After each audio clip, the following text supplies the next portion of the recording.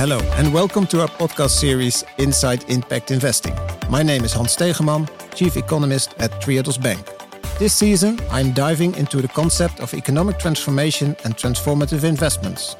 By talking to different thought leaders, I want to find out what is needed to make our economy more sustainable and how to finance the transitions that are needed in society. From the energy and the food transition to a more regenerative economy and a more equal distribution of wealth. Thanks for tuning in and joining me on this journey. Dr. Jennifer Hinton is a researcher at Lund University and a senior research fellow at the Schumacher Institute. Her work focuses on how societies relate to profit and how this relationship affects global sustainability challenges. She holds a double PhD in economics and sustainability science. As an activist, she collaborates with civil society organizations, businesses, and policymakers to transform the economy so that it can work for everyone with the ecological limits of the planet. Welcome, Jennifer. Thanks so much for having me, Hans. Yes, we had already some conversations about post-growth and degrowth and what it means and how it works and how it relates to finance. And post-growth is also at the core as most of your academic work. Why do you call it post-growth and not degrowth? Yeah, it's a good question, and it's one that I get pretty often, especially now that degrowth is really taking off, which is exciting. Yeah. So I think it's more just a matter of framing. So for me, I was attracted initially as sort of an activist and a researcher to the term post-growth because it sort of draws your attention to what comes after this growth-based economy. And I really wanted to work on that solutions part. Degrowth is also working on that. A good friend of mine, I think he's been on your podcast, Tim Parikh, sort of says that there's this distinguishing factor in terms of we need to have a degrowth transition to get to a post-growth economy. I agree on that. And you said something interesting. You said as a researcher and an activist. What's the difference? Oh, well, that's a big discussion. That's happening more and more in research these days because there is so much more activism happening among researchers. For me, it's more just been my journey that when I finished my master's degree, I didn't stay in academia. I didn't go straight onto a PhD. I got out into the quote unquote real world for a while.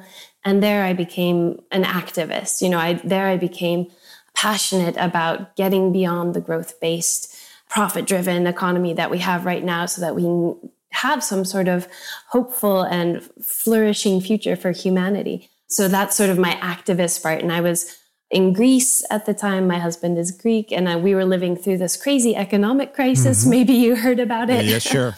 And so I was working with a lot of local initiatives on the ground in Greece that were trying to provide like food and like emergency pharmacies, community pharmacies that had opened up. And I was trying to bridge those to this larger international movement for a sustainable economy. Yeah. And so that's sort of where the activism comes in. And then I got into a PhD and became more of a academic researcher as well. Yeah. So that's really nice because that really ties the practical experience that you had also probably at that time. So I'm an economist. So at that time I was working at another mainstream bank and saying something, the Greek crisis, it's all bad and they don't get any money. So they need to do more. They have to have their fiscal balance in order, but it is in the end always about people. And this is also maybe the core. So let's go to the key of your work because part of what economists have always been trained in is that business need to have profit. That's the reasons why they exist. And economies need to grow. Yes. So it's very simple. And then the story is, if you grow, if you make profit, we have all welfare for everybody. We have an income, we have jobs, and the more is always better. And your work concentrates on the relationship with business and post-growth or degrowth, if I can say that. And you said already, so we have maybe a degrowth phase and then we go to post-growth. But what should happen on a real practical business level to get there? Yeah, and I actually also like to sort of reframe this kind of question because it often is asked like, okay, so we know we need a degrowth transition. We know we need a post-growth economy. What can and should businesses do in this transition? And that way of asking the question almost assumes that businesses are sort of like an attachment to the larger picture, whereas I see businesses as the core of the economy, right? We have a market economy right now, and that's made up of businesses. Businesses are the key player, and right now, the dominant business structure in our market is a for-profit business structure, or, a for-profit category of different business structures. And what does that mean? That means that these businesses are legally set up to pursue private financial gain for their private owners and investors, like you mentioned before. And that sounds really common sense to most of us because, as you mentioned, we're all sort of educated and we grew up in this context that tells us that that's the only way, or that's the natural way for businesses and markets to be profit-driven.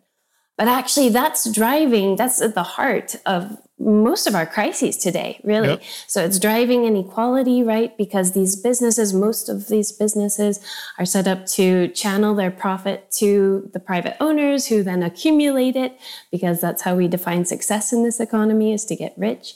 At the same time, there's an inherent incentive to keep wages as low as possible, because the lower the wages, the more profit, right? So we have wage stagnation on the one hand and wealth accumulation by a handful of business owners on the other hand, and that's driving inequality. Mm-hmm. And at the same time, in order to deliver all of this profit to their owners, they have to sell more and more stuff all the time. So they're using advertising and bad product design even to get consumers to buy more and more of stuff that we don't even need. And that's, of course, devastating the environment and driving the climate crisis and all of that. So really, our business structure, our for-profit business structure, and this profit-driven market is at the core of our crises today. So we can't have a degrowth transition or a sustainable post-growth economy without addressing and fundamentally changing our core business structures. Yeah, and part of what you said is this is about the core of the business structure, but it's also that business is allowed to do things that are detrimental for most of the other people, or they don't profit from it. And then there's always my question, and that's still, I come back to the same question. Where do you start then? Do you start with the legal structures, with the market ordering, or do you start with the business itself? Or can you say we have to do everything together? Yeah, the option C, I think we have to do everything together. Often, when I present the work that I've done, which is actually, I critique and analyze the problems of the for-profit economy, but I've also been working on an alternative economic model for, a post-growth economic model called the not-for-profit world, which imagines, what if we had a market economy made up completely of not-for-profit businesses that then, they don't have private owners that can take the profit. Instead, all of the profit goes back into their legally binding social benefit mission. So whether that's helping the homeless or helping kids with learning disabilities or just getting people out into nature, whatever that is. And so that fundamentally changes the market. And then a lot of people are sort of like, well, that's really common sense. That's what the economy should be, right? It should be set up to meet people's needs and make sure that the environment we live in is healthy. Yeah. Why don't we have that now? And how can we transition? And it's really that we need to change everything all at once. And who does that? We all have to play a role in that, right? And if we zoom in a little bit on those business models, you touched already upon ownership structures, but what elements are there in a business model that needs to change to be beyond growth or post-growth or whatever? So my work has really focused on this level of legal structure. Mm-hmm. I wrote a paper for my PhD called The 5 Dimensions of Business. And it sort of looks at because that's obviously not all that needs to change in business and markets. We need, a lot of other things to change. What are those things? Well, a lot of the focus right now is on strategy.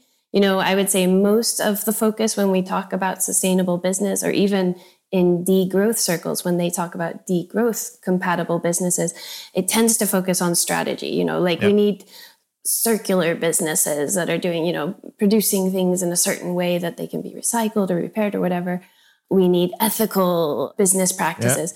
And those strategy is extremely important, but it also has to be aligned with the underlying legal purpose, right? If we're just stuck on strategy, but the legal purpose of our businesses and our markets is still just to make as much money as possible for investors and owners, then that strategy is going to get distorted by that legal purpose in one way or another. So, you touch upon one of my biggest frustrations that you see that parts of businesses in the strategy, or they say, especially in circular business models, that's really frustrating because there you see a lot of circularity washing. So the intention and the use of the strategy is okay, but the underlying purpose still is profit, and that leads to all kinds of rebounds effects, and in the end, on the macro level, to still or even more unsustainable economy because you can get all kinds of lock-ins. Yeah, absolutely. So my thinking was, is there not an ordering that we should address how you create a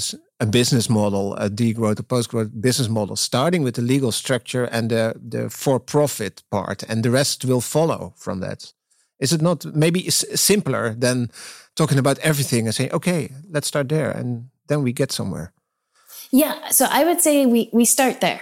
And then it is more natural, right? That's one of my arguments when I am looking at for-profit versus not-for-profit markets, is that, the kinds of things that we know we need right now, which is like taxes to redistribute the wealth that's accumulated in a few hands, or regulations to protect the environment and workers.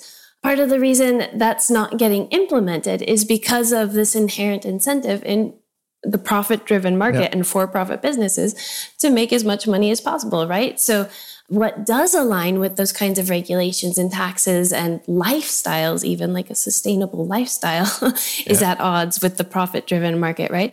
So all of those things can flow much more naturally from a market that is oriented towards meeting society's needs. So it's just so much more aligned and addresses a lot of the barriers that we face in being more sustainable today. Yeah.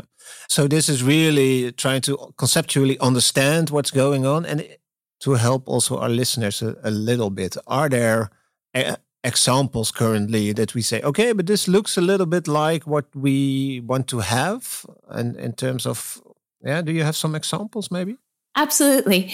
And a lot of these examples tend to be much more local. And so they're not necessarily like nationally or internationally recognizable examples. So credit unions and mutual insurance companies, community-owned renewable energy projects, community-owned agriculture and community-supported agriculture, all of those tend to be not-for-profit.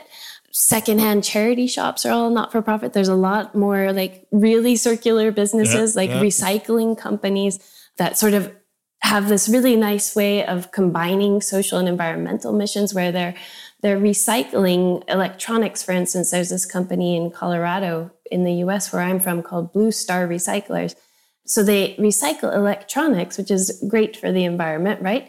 But they're also employing people who have disabilities to do that work. So that's part of their social benefit mission. Yeah. So it's really actually beautiful and diverse, the world of these not-for-profit businesses.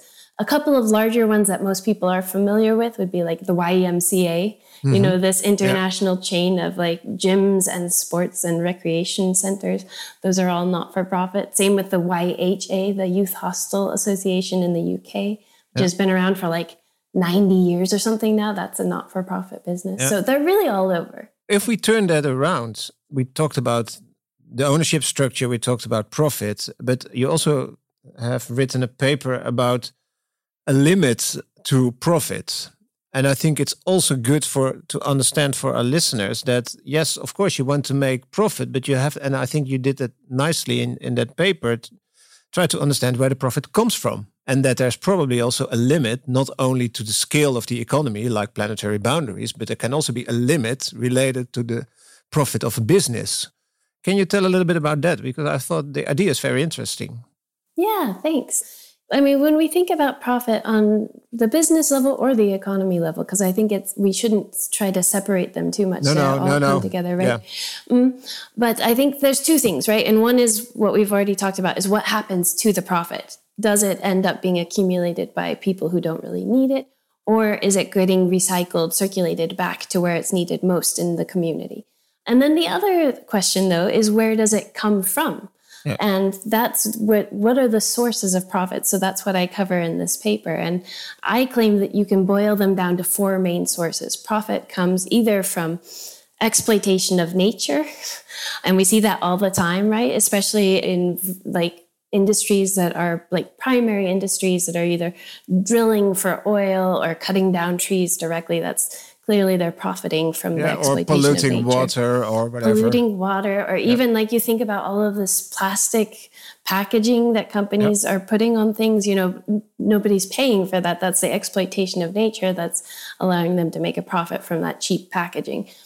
Then there's the exploitation of people, and that can be exploitation of workers. So that's, suppressing wages or even forced labor. I mean, it's appalling, but there's billions of dollars of profit made every year from forced labor, not to mention then also suppressed wages. But also the exploitation of consumers. We're seeing that right now with things like shrinkflation, where you can go to the store and buy a package of, let's say, a bag of chips that you used to buy. Now they're putting fewer chips in there, but you're paying the same price, right? So you can also exploit consumers, and you can exploit society at large. Like when companies use tax havens or avoid paying taxes, they're exploiting all of us in a sense for their profit.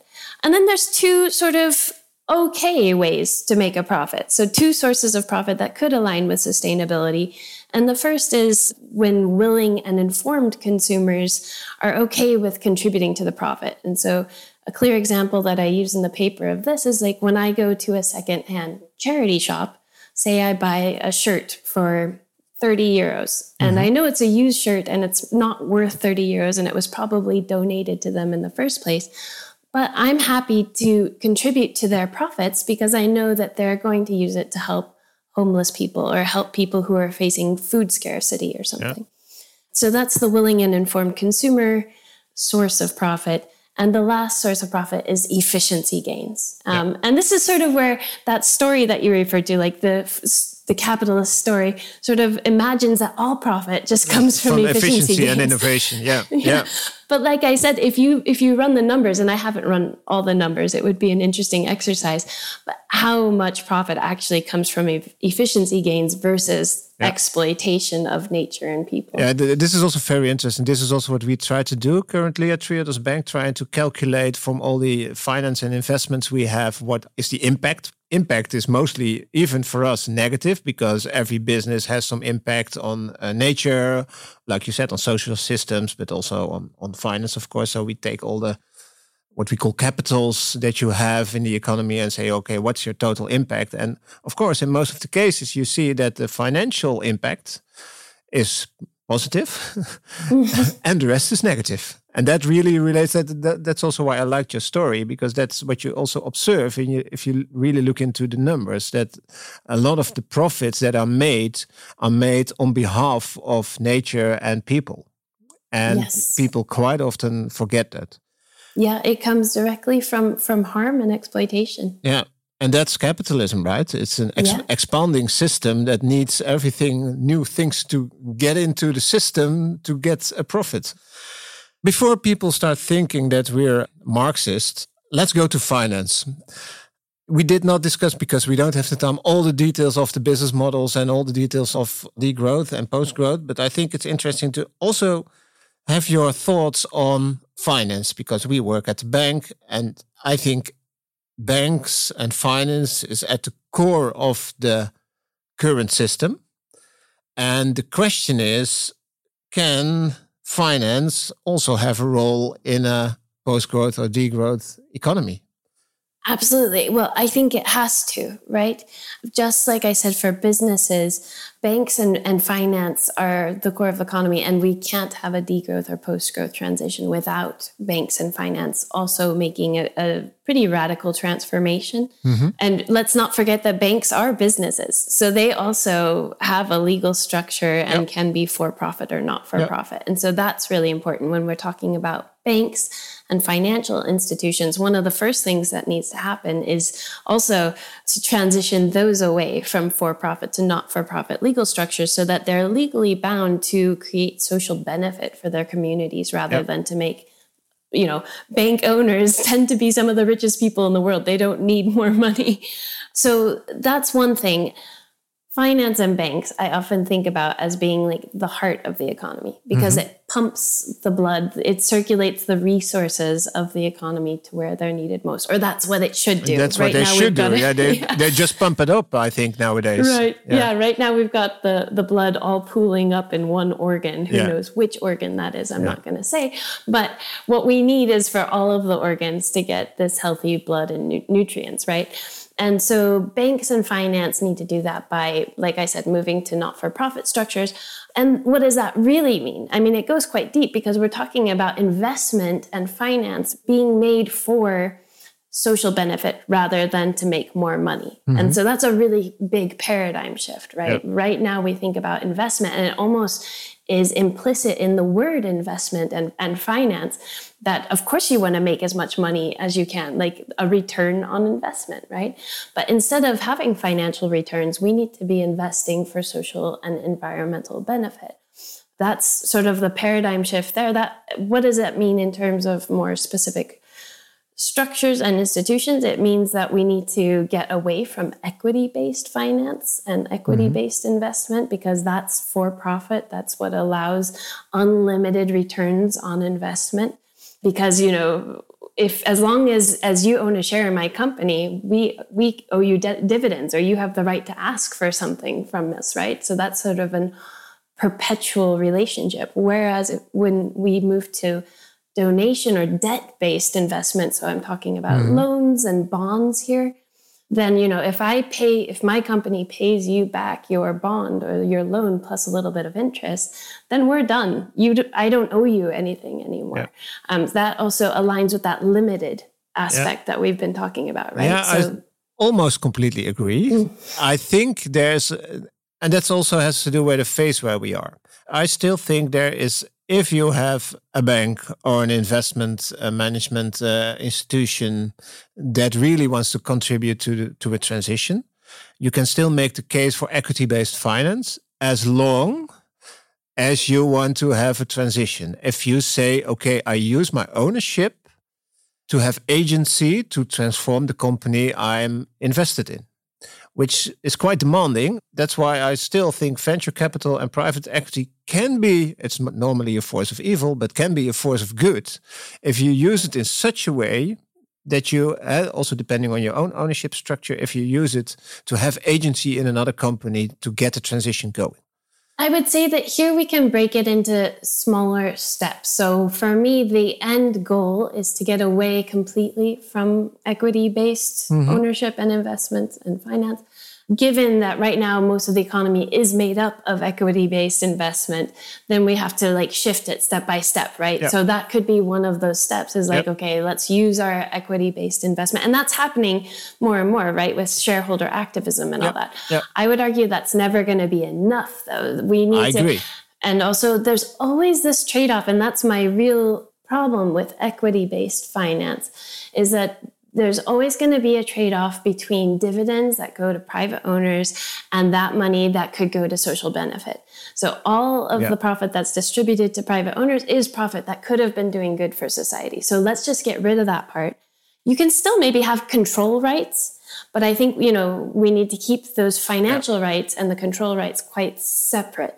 Yeah, I still think, and because the financial sector is so huge, with so many people only thinking about risk return, and just to do it different, even equity-based, can at least make a small difference at this moment. So I still think it is useful. So for instance, stakeholder activism, engagement, if done properly, because in most cases it's nothing real.